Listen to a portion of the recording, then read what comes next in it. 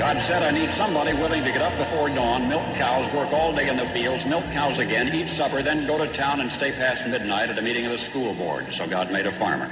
My administration will be focused on three very important words: jobs, jobs, jobs. A policeman must be a minister, a social worker, a diplomat, a tough guy, and a gentleman. And of course he'll have to be a genius because he'll have to feed a family on a policeman's salary. From this day forward, it's going to be only America first. America first. We, the citizens of America, are now joined in a great national effort to rebuild our country and restore its promise for all of our people. Because today, we are not merely transferring power from one administration to another, or from one party to another, but we are transferring power from Washington, D.C., and giving it back to you, the people. Hold on to your seats. Buckle up for safety. You are now entering another dimension with the Scott Adams Show.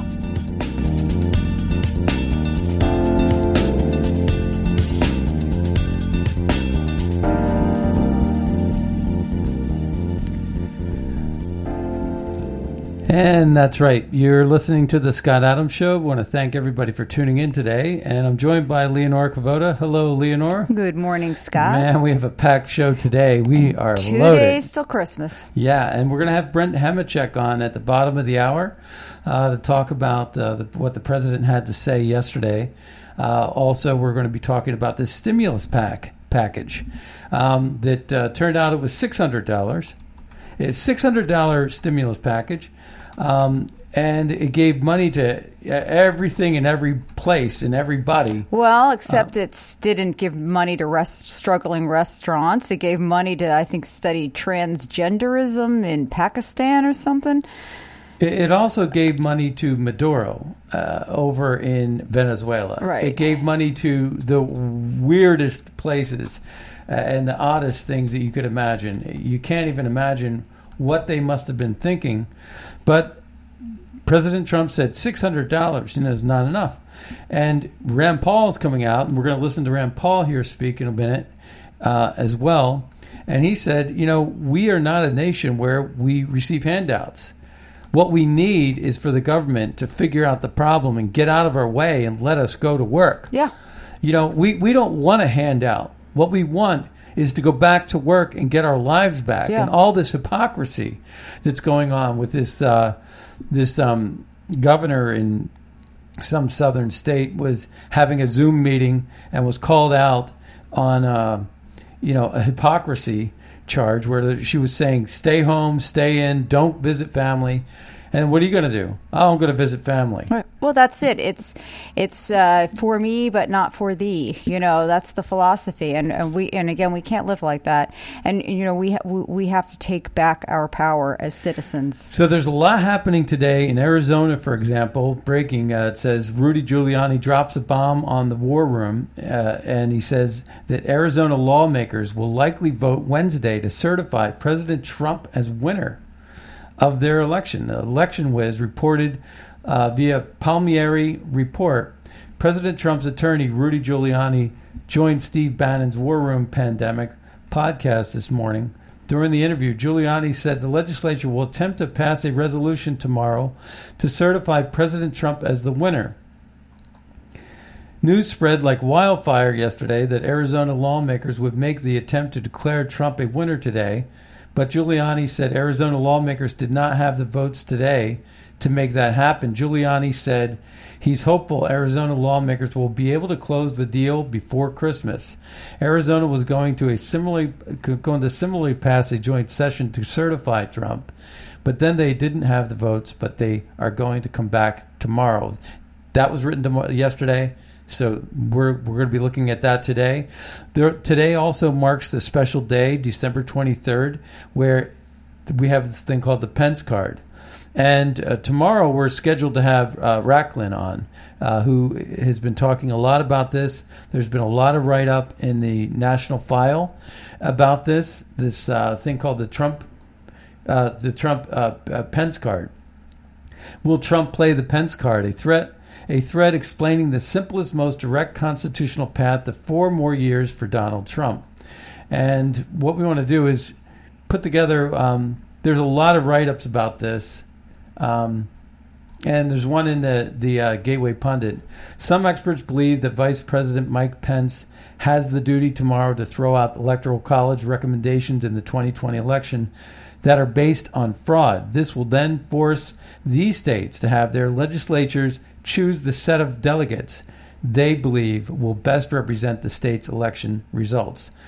So Ivan Racklin has studied the Constitution and found some absolutely fascinating information. He is reporting that a peaceful and constitutionally, or it could be Ivan Racklin. I don't want to get that wrong. I think it's Ivan. Yeah.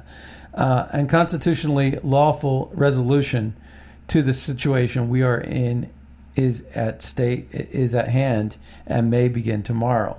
So basically what happens is this.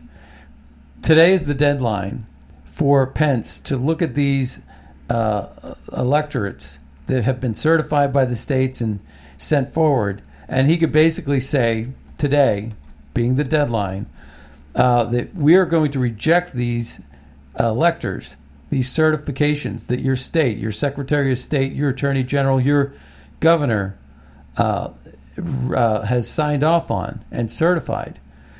And we're going to reject them because we feel that there's fraud. We've seen enough fraud. We know that there's dueling electors. We know that these contests are in dispute. And we're going to reject them for now. And you're going to have to go and work this out with your state. We need more information because a lot of new information's come to light since the 14th when these things were ratified and certified. So since the 14th, we've learned a lot. And we feel like these are tarnished. So go back, figure it out with your state legislature, and send us something between now and January 6th. And that's what's in play. So, for example, Pence could literally push back all 7 states that had dueling electors: New Mexico, Nevada, Arizona, Georgia, and then Wisconsin, Michigan, and Pennsylvania. See, that's 4 and 3, that's 7. So that's 7 states right there. Now, we have also today, we're going to be finding out the results of the signature verification in Cobb County, and they're also pushing for something in Fulton County, but they're blocking it. And so, you don't know exactly what's going on, but President Trump just tweeted out a video of this woman, Ruby, down in Georgia in Fulton County, where she was sending the ballots. She's on videotape, taking a stack of ballots and putting them through multiple times in the middle of the night while after the Republicans were asked to leave. Tell me Justice Thomas doesn't have any kind of say in what's going on there because he's overseeing that state. Or how about Justice Alito in Pennsylvania? So we have a lot of various things we can look at. A vote in Arizona, contested litigation in Nevada.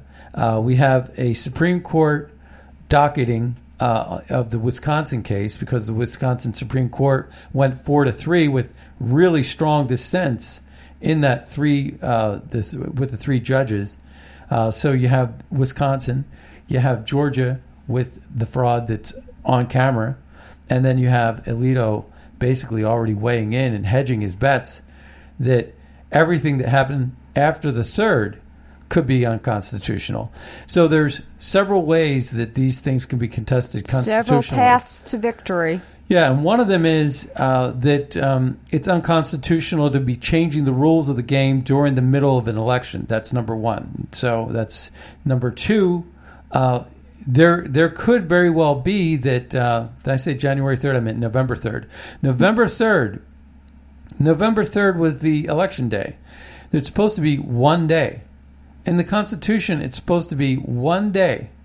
Now, you can have early voting, but the election results stop at midnight on election day. And on election day at midnight, guess what? Guess who won that election? Donald Trump. But and something happens in the middle of the night. Right, but was it constitutional? And how are these laws passed that allow for this 3-day extension? And remember, in Pennsylvania, Amy Coney Barrett never got her 9th vote. That never was the 9th vote. She didn't vote. She said she had to read up on it. And Alito said, segregate these ballots, and they didn't. And they said, save the declaration envelopes, and they didn't. And so there could very well be some really interesting judgments at the Supreme Court level. We'll see. And so that we're working this vote both politically and we're working this through the court systems. We're working all angles here. But I think it's worth taking a look at what Yvonne Raiklin is talking about, because the Pence card could very well be real. We'll find out today whether or not Pence and Trump decide to throw out, with this deadline today, throw out those votes and reject them and push them back to the states and ask the states to have their state legislatures verify and look into some of the alleged abuse and the sworn affidavits that some of the higher courts don't want to hear.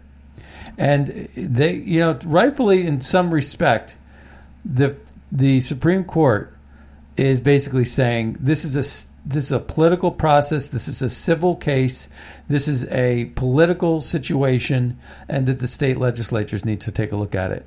And at that point, I say, well, if the Democrats are going to wear blue stripes and only blue stripes, then by God, why don't the Republicans wear red stripes and only red stripes? If that's that's the way the game is played, and it's just a numbers thing where you're heads of cattle and you don't really even think anymore, and that seems to be the way the Democrats have been running the show, well then, fine, let's go ahead and take it like that. Give them back what they're giving to us. Let's give them back a little bit of muscle. Which means that someone like John Thune or, Mitch McConnell need to stop, worrying about their own personal finance and what China is going to do to their, shipping business, and start doing right for the American people, which is what Donald Trump is doing with respect to this COVID thing and getting the things out the door. But in addition to that, also doing the right thing with regard to the American people, not giving money to, what was it, the study in a foreign country? It was studying transgenderism in Pakistan. Transgender. I mean, how is that helping anything? $10 million. Yeah, but as I said earlier, they're not giving money to restaurants, which are small businesses. Yet they're studying that more money needs to go to the U.S. No, a lot more money. And you know what? The money that's going to now, if you listen to Rand Paul, though. We don't have time to play all these clips, but what I am going to do is I am going to play this Rand Paul clip because I love the way he opens. All right, so let's just take a listen to this, and then we're going to listen to the President of the United States. Senator from Kentucky. Republicans like to mock modern monetary theory, the idea that government can print money with impunity, that government can spend whatever it wants without the need to tax. Modern monetary theory is basically the Dick Cheney deficits don't matter crowd, trussed up with a new fancy title. Most Republicans rightly lampoon this quackery, that is, when they're not practicing the quackery themselves. Today, many of these same Republicans will vote for a bill that makes modern monetary theory look like child's play in comparison. The monster spending bill presented today is not just a deficits don't matter disaster, it is everything Republicans say they don't believe in. This bill is free money for everyone. Proponents don't care if you're fully employed or own your own house or own your own business. Free money for everyone, they cry. And yet, if free money were the answer, if money really grew on trees, why not give more free money? Why not give it out all the time? Why stop at $600 a person? Why not $1,000? Why not $2,000? maybe these new free money Republicans should join the everybody gets a guaranteed income caucus. Why not $20,000 a year for everybody? Why not $30,000? If we can print up money with impunity, why not do it? The Treasury can just keep printing the money. That is, until someone points out that the emperor has no clothes and that the dollar no longer has value. To so-called conservatives who are quick to identify the socialism of Democrats, if you vote for this spending monstrosity, you are no better. When you vote to pass out free money, you lose your soul and you abandon forever any semblance of moral or fiscal integrity. So I like that. That says a mouthful. Yeah. Now there's about 5 more minutes of that, but yeah. Well, I actually want to he's cut a away talker. I want to cut away to the president, and he had 2 really powerful statements yesterday that we're going to get to. But that was before it became 2000. And here's the kicker, folks. Okay, now listen up. This is actually really important. The kicker to the 2000, I think this was a trap that was being set.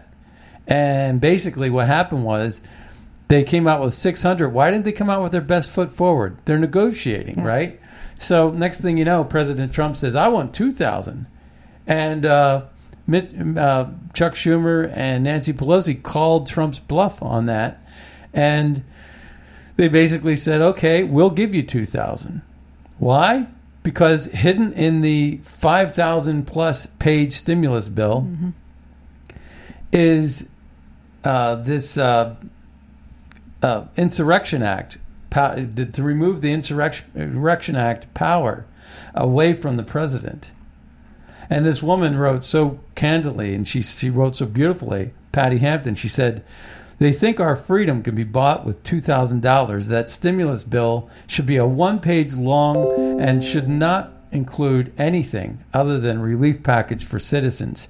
Congress is awfully excited at the prospect of taking away Trump's power concerning the Insurrection Act. No deal. We won't be fooled. And I like that. I think that's right.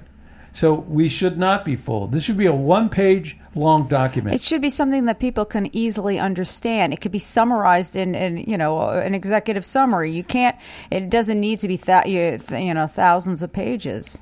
Right. And Kelly Ward, given the Pence card, she said, pray for President Trump today. Then also Kevin Sorbo, he wrote, this election reminds me of the time all the security cameras outside of Epstein's cell was shut down. So Lynn Wood wrote, when the communist globalist deep state try to sneak provision in funding bill nullifying real Donald Trump's power to invoke the Insurrection Act, you know they are planning an insurrection. Steady, be prepared, pray. In a 5,593-page stimulus bill is a provision that would nullify President Trump's power to invoke the Insurrection Act. Wonder why they find that to be so important, huh? Why are they doing that? Chad Pergram wrote this. He wrote something kind of interesting. It's called a pocket veto. The president did not outright say he will veto the coronavirus government spending bill, but he very well could prevent it from being law via pocket veto. Pocket vetoes are very rare. Congress has to be in the proper parliamentary posture for the possibility to be in play. But he could very well be in those circumstances now. Under Article 1, Section 7 of the Constitution, the president has 10 days, Sundays excluded, to either sign or veto a bill. Keep in mind that because of the massive nature of the combo bill, the bill has not even been enrolled yet and sent to the president. But here's where the pocket veto comes into play. The latest the current congressional session can end is 11:59 a.m. on January 3rd. That is the drop-dead time for the 116th Congress. The president may in effect veto a bill by keeping it in the pocket and not signing it if he comes too close to the end of the congressional adjournment. Congress must adjourn sine die, pronounced sine die, and is Latin for leaving without a return date, no later than 11:59 January 3rd. In other words, Congress would have to get the president the bill by December 23rd to prevent a pocket veto. So they have to get it today. There's a lot going on today, Leonora. Yeah, you know what else happened today? What's that? Today, William Barr is stepped down. Yes. Well, yeah, that is true. Yeah, that is so... all right, so let's take a listen to this because what we're racing for is we got Brent Hamachek coming on in about 5 minutes, and we got about 15 minutes worth of audio, close to it, about 12. So we're going to go ahead and play this right now and see what happens. This is the first of two. We might play the COVID one second after Brent, but we're going to go ahead and play this one. This is the one. This is the clip that real Donald Trump posted. All right, our President Donald Trump posted this, and he talks about the entire election fraud case. I think it's beautiful the way he did it, and let's just go ahead and take a listen. Today I want to explain to you why I am so determined to pursue every legal and constitutional option available to stop the theft of the presidential election. As president, one of my most solemn duties is to protect the integrity of your sacred right to vote. This year, using the virus as a pretext, Democrat officials in the key swing states illegally violated their own state laws in order to enable, encourage, and facilitate fraud on a scale never before seen in the history of our country. The truth is, we won the election by a landslide. We won it big. Today I'm going to give you the facts that every American needs to know. Let's go back to the night of the election. By midnight, we had a commanding lead in the swing states. We won Florida by a record number of votes. We won Ohio by a record number of votes. And likewise, we won Iowa by 8.2%, far different than the false narrative portrayed in the media. We were up by 293,000 votes in Michigan, 112,000 votes in Wisconsin, 356,000 votes in Georgia, and nearly 700,000 votes in Pennsylvania, all swing states. These numbers were absolutely impossible for Joe Biden to overcome, and the Democrats knew it, and everybody forecasting knew it and understood it well. Our nation's greatest political professionals were calling to congratulate me on our victory. Then suddenly everything started to disappear. Everything started to change. The vote counting abruptly stopped in multiple states. In the middle of the night, a series of massive and statistically inconceivable vote dumps overturned the results in state after state.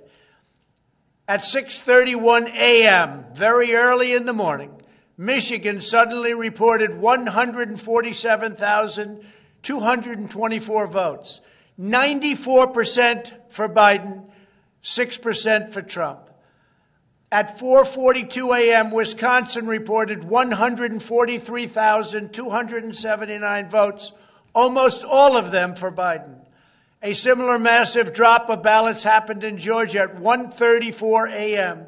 Again, almost all of these votes for Biden. These gigantic and ridiculously one-sided spikes were miraculously just enough to push Joe Biden into the lead in all of the key swing states.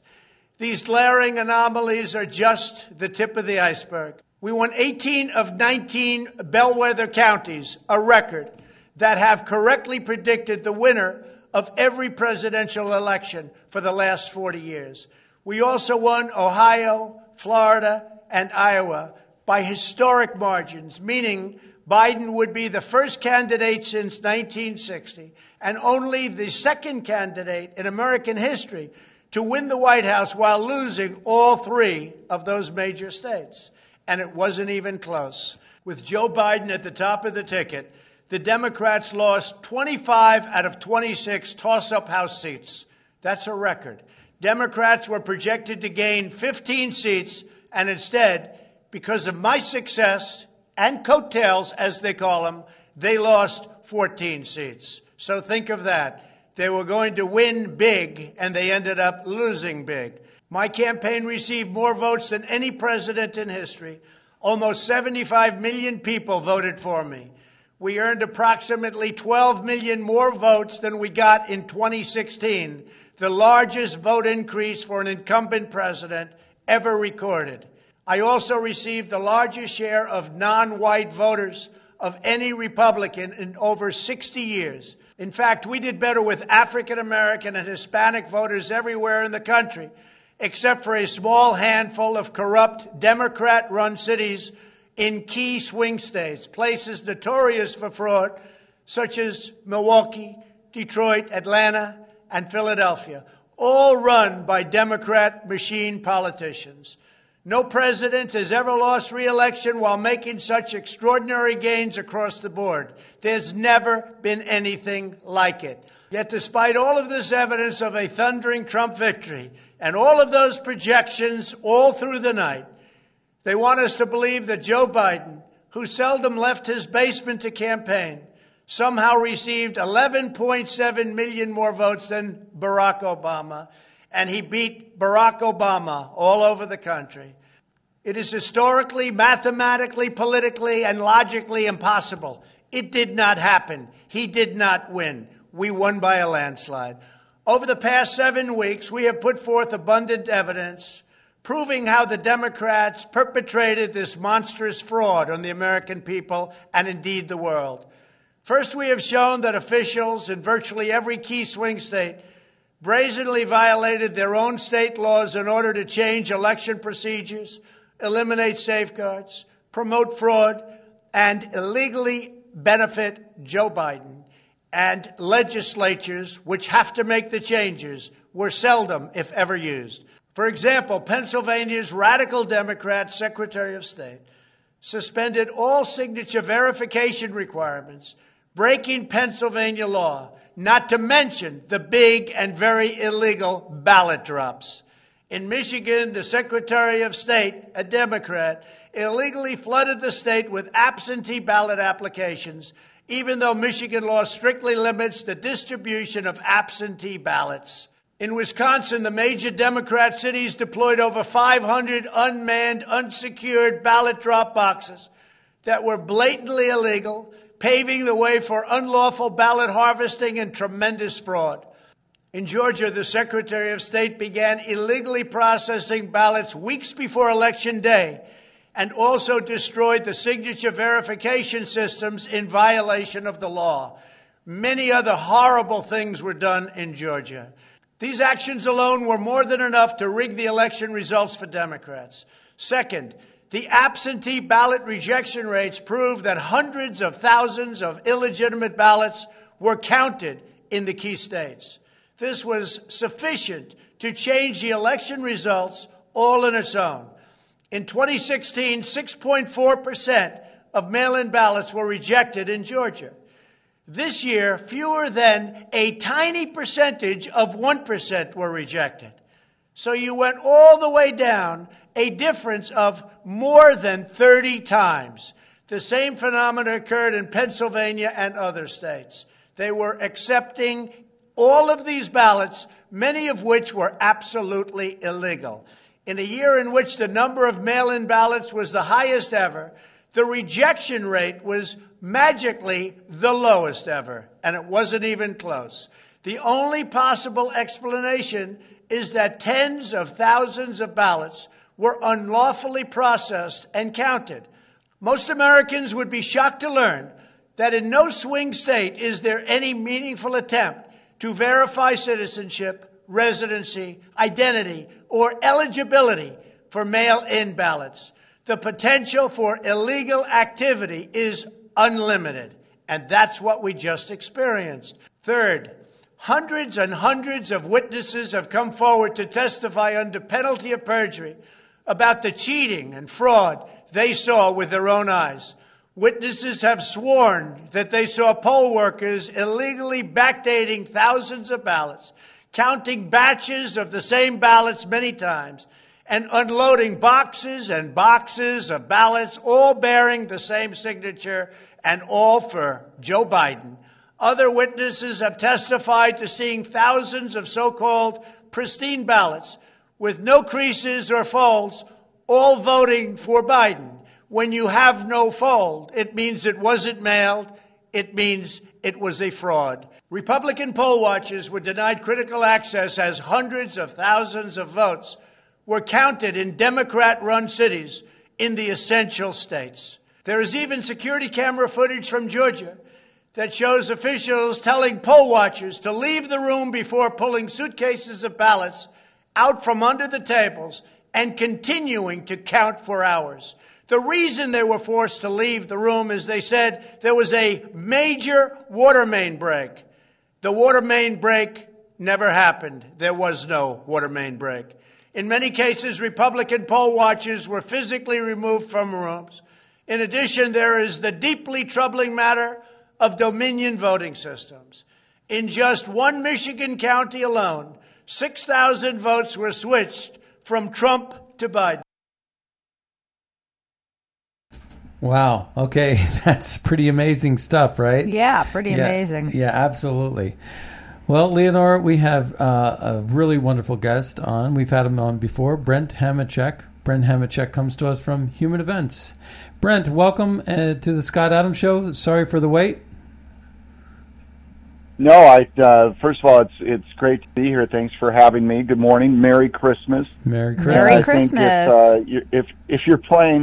If you're playing a speech like that, I think that it's probably okay to put me on deck and not up next or in the batter's box. So it's all good. Yeah. So tell us, you come to us from Human Events, and there's some exciting new changes that are going on over there, and we're going to talk about that. And we're also going to talk about President Trump's position right now and also this stimulus bill. So at Human Events, the story we have that came out about a week and a half ago is that we have Jeff Webb, the founder of Varsity Brands, the international cheerleading organization that really took the activity of cheerleading decades ago and turned it into an Olympic sport today. And Jeff's the founder. It's sort of the classic entrepreneur story. He founded the company in his apartment, although the real classic story with entrepreneurs is they typically do it in their garage, but we'll forgive that inconsistency, and built it into a multi-billion-dollar international organization. And now he is taking that entrepreneurial spirit, literally spirit, that built a successful company, and he's bringing that into the world of ideas and public policy. And I think that this is very exciting because to have a successful entrepreneur, I mean, we know a little bit about business people now stepping into the world of politics, right? We just had 4 great years of that in the White House. But to have somebody come into this world, and Jeff will be the co-publisher of Human Events along with Will Chamberlain and the senior news editor. To have somebody come into this world that has the positive energy of entrepreneurship and knows how to build as opposed to tear down, which is really all we get anymore in the world of politics. To have somebody step in and be able to build things, create things, inspire people, motivate people, get them to change beliefs and try new things, that's a giant addition to the American political landscape. So I'm thrilled to be part of it on the news side with him. We have some big things coming in 2021, some exciting partnerships with folks that will join us.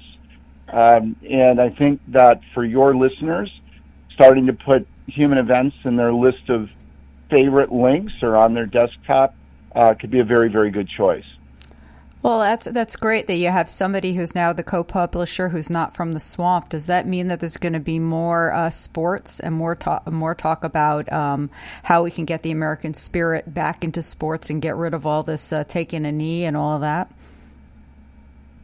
You know, that's a great question. Nobody's asked anything like that. I suspect that with Jeff's interest in the world of competition, that it is something that we would look at covering I would say more often. Right now, we're new at the news side of human events. We haven't really done any of what you're talking about at all yet, Leonora, but certainly I could see us looking at those angles. And again, his view is all about trying to get people to look forward, look at where you want to be, and then find positive ways to get there. So we're living in this culture right now where all we seem to do is criticize the other guy. Mm-hmm. And that goes for everybody. And nobody's doing a very good job of reaching the other guy. And if we're going to avoid, all this, the great speech you just played on all this election fraud that just took place, the best way to neutralize election fraud is to make elections so they're not close enough to be able to cheat. And there's a giant group of Americans out there, a large group, 40 million or more, who voted for Joe Biden this past November, who actually don't even know why they did. Those people are reachable, and they need to be reached with the right kind of message, something that actually makes them feel like they're buying something that somebody's selling that's worth having. And that's what we're going to try to do. We want to look for converts. Wow, that's good. Yeah, that's great. And, there's a lot of other issues that we talk about. Right now we're consumed with COVID and COVID and election fraud. But the issue, one of the big issues in sports for me isn't about, social justice. It's really about transgender sports ruining it for women sports. And, I think that's another big frontier issue that's going to have to be addressed, especially if our country starts shifting more left wing, where those types of things are endorsed. So we're going to cover that down the road, but that does greatly concern me, because I think that one of the best things that's happened for women is women athletics at the Olympic level and beyond. And although I'm not a big fan of Title IX, I do believe that there's been some aspects of Title IX that have contributed to women empowerment and women athletics. But from a perspective of college sports, where I support wrestling, and wrestling's actually been a victim of Title IX, we just need to do better in terms of a lot of this other things. But that's sports. But we're here to talk about some of the other issues of the day, and one of the big issues right now is the stimulus bill. And I think you had mentioned to me that you wanted to talk about that as well. Well, first of all, when I saw what was in the bill, I like probably all of your listeners, was just simply appalled by it. And I wasn't just appalled. I mean, it was almost on some level personally devastating. And because to take a look at what they did, and Charlie Kirk, for whom your listeners probably know I've worked with in the past in the early days of Turning Point, Charlie Kirk had the greatest tweet on this that anybody's had. It was very simple, very to the point. It basically said, if you're an American who's been unemployed for 10 months, your government's going to give you $600. And if you're a transgender study program in Pakistan, you get $10 million. And then he said, the people that you've elected to represent you actually hate you. And that's the message. And here's how clear the message is. I was in a local grocery store yesterday here in the Chicago area where I live, and I had a young gentleman who stocked shelves at the grocery store. He waved at me. I had no idea why he was waving. He motioned me to talk to him. I have no idea how he knows even what I do for a living. But he comes up to me, this guy that stocks shelves, and he said, hey, I see they're putting through this stimulus bill. And I said, yeah, that's what's happening. And he said, boy, I'm disappointed. It sure seems like they really don't care about regular people like me. This is a fella in a grocery store in suburban Chicago who gets it, right? Who gets it perhaps better than most of our legislators. And that's how deep it runs. But the speech that Trump gave yesterday, the last time we heard a speech that good, William Wallace gave it in a movie. And before that, we have to go back to Reagan, and before that, we have to go to Churchill. Trump's speech yesterday was extraordinary in laying out the case. as to why this bill has to have a do-over. Right. Now, and I thought it was, quite frankly, very inspiring. Did you hear his COVID piece of that speech? Yes. Okay, because that's the part I want to play for our audience. I think I'm gonna play it after we get done here, and you may want to take a listen to it, or if you want to listen to it with us, it's up to you, however you want to do that, and comment on it. It's a 4 minute. Play the clip so your audience is up to date, and then let's discuss all right. it. So we're gonna go ahead and play this clip. It's President Trump. It's 4 minutes. What this is about is he's talking about the COVID bill and why he's planning on vetoing it. And we talked earlier, Brent, in the show about the pocket veto and the potential for that. Chad Pergman from Fox News put something out that was interesting about that. And also, we also talked a little bit about how they slipped in. They renegotiated from 600 to 2,000, but then they also slipped in this Insurrection Act removal kit, to depower, detooth President Trump when it came to the Insurrection Act, too, which is kind of something that Lynn Wood had been floating. Well, to be clear on that, if I could, I don't believe for a moment, not for a moment, that the Insurrection Act was ever going to be invoked, by the president. This is the stuff of sort of urban legends, right, which we've now converted into social media legends, just like the information that is circulating today about the vice president being able to sort of stop the steal the Pence card through action on the fourth Wednesday. Yes, and I mean, look, not only can that not happen, it's not going to happen. There's two different things. He's not going to do anything, and even if he does, the vice president, to be clear, does not have the power under United States Code, Title III. He does not have the power to reverse essentially an election. He doesn't. No. So it's an interesting I don't think that's take, but I think Racklin was pointing to another piece of U.S. code. But let's go ahead and take a listen to the COVID part. Okay, here we go. Okay. And influence the election. Then, a few months ago, Congress started negotiations on a new package to get urgently needed help to the American people. It's taken forever. However, the bill they are now planning to send back to my desk is much different than anticipated. It really is a disgrace. For example, among the more than 5,000 pages in this bill, which nobody in Congress has read because of its length and complexity, it's called the COVID Relief Bill, but it has almost nothing to do with COVID.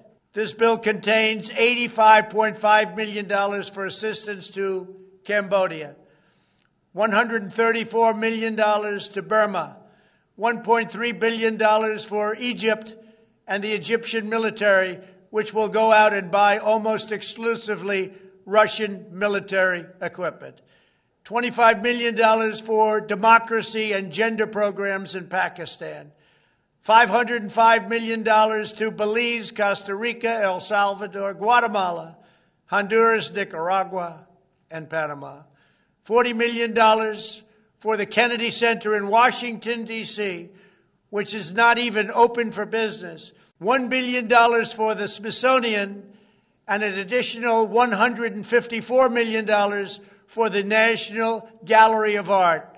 Likewise, these facilities are essentially not open. $7 million for reef fish management, $25 million to combat Asian carp, $2.5 million to count the number of amberjack fish in the Gulf of Mexico, a provision to promote the breeding of fish in federal hatcheries, $3 million in poultry production technology, $2 million to research the impact of down trees, $566 million for construction projects at the FBI. The bill also allows stimulus checks for the family members of illegal aliens, allowing them to get up to $1,800 each. This is far more than the Americans are given. Despite all of this wasteful spending and much more, the $900 billion package provides hardworking taxpayers with only $600 each in relief payments. And not enough money is given to small businesses, and in particular restaurants, whose owners have suffered so grievously. They were only given a deduction for others to use in business their restaurant for 2 years. This 2-year period must be withdrawn, which will allow the owners to obtain financing and get their restaurants back in condition. Congress can terminate it at a much later date, but 2 years is not acceptable. It's not enough. Congress found plenty of money for foreign countries, lobbyists, and special interests, while sending the bare minimum to the American people who need it. It wasn't their fault. It was China's fault, not their fault. I am asking Congress to amend this bill and increase the ridiculously low $600 to $2,000 or $4,000 for a couple. I'm also asking Congress to immediately get rid of the wasteful and unnecessary items from this legislation and to send me a suitable bill, or else the next administration will have to deliver a COVID relief package, and maybe that administration will be me, and we will get it done. Thank you. Maybe it will. Maybe it will. So Brent, what are your thoughts on that? It's a lot of America's second, it seems like. Right. And that is, by the way, when I refer to the speech you gave and being inspiring, that is the segment that I was referring to, and that's why I thought it was good that you took the time to play it.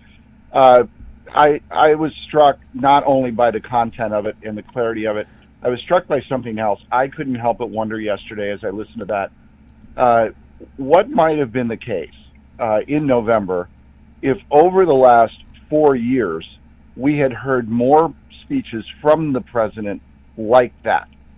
So he certainly didn't, dance around the bush a bit at all in terms of making clear just how egregiously bad this bill was, right?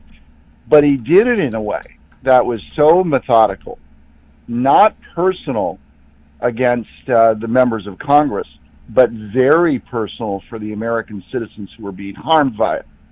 And we just didn't get enough of that from him. There are ways in which this president was his own worst enemy. He's a great guy to be able to resonate with people, but he's not a great communicator.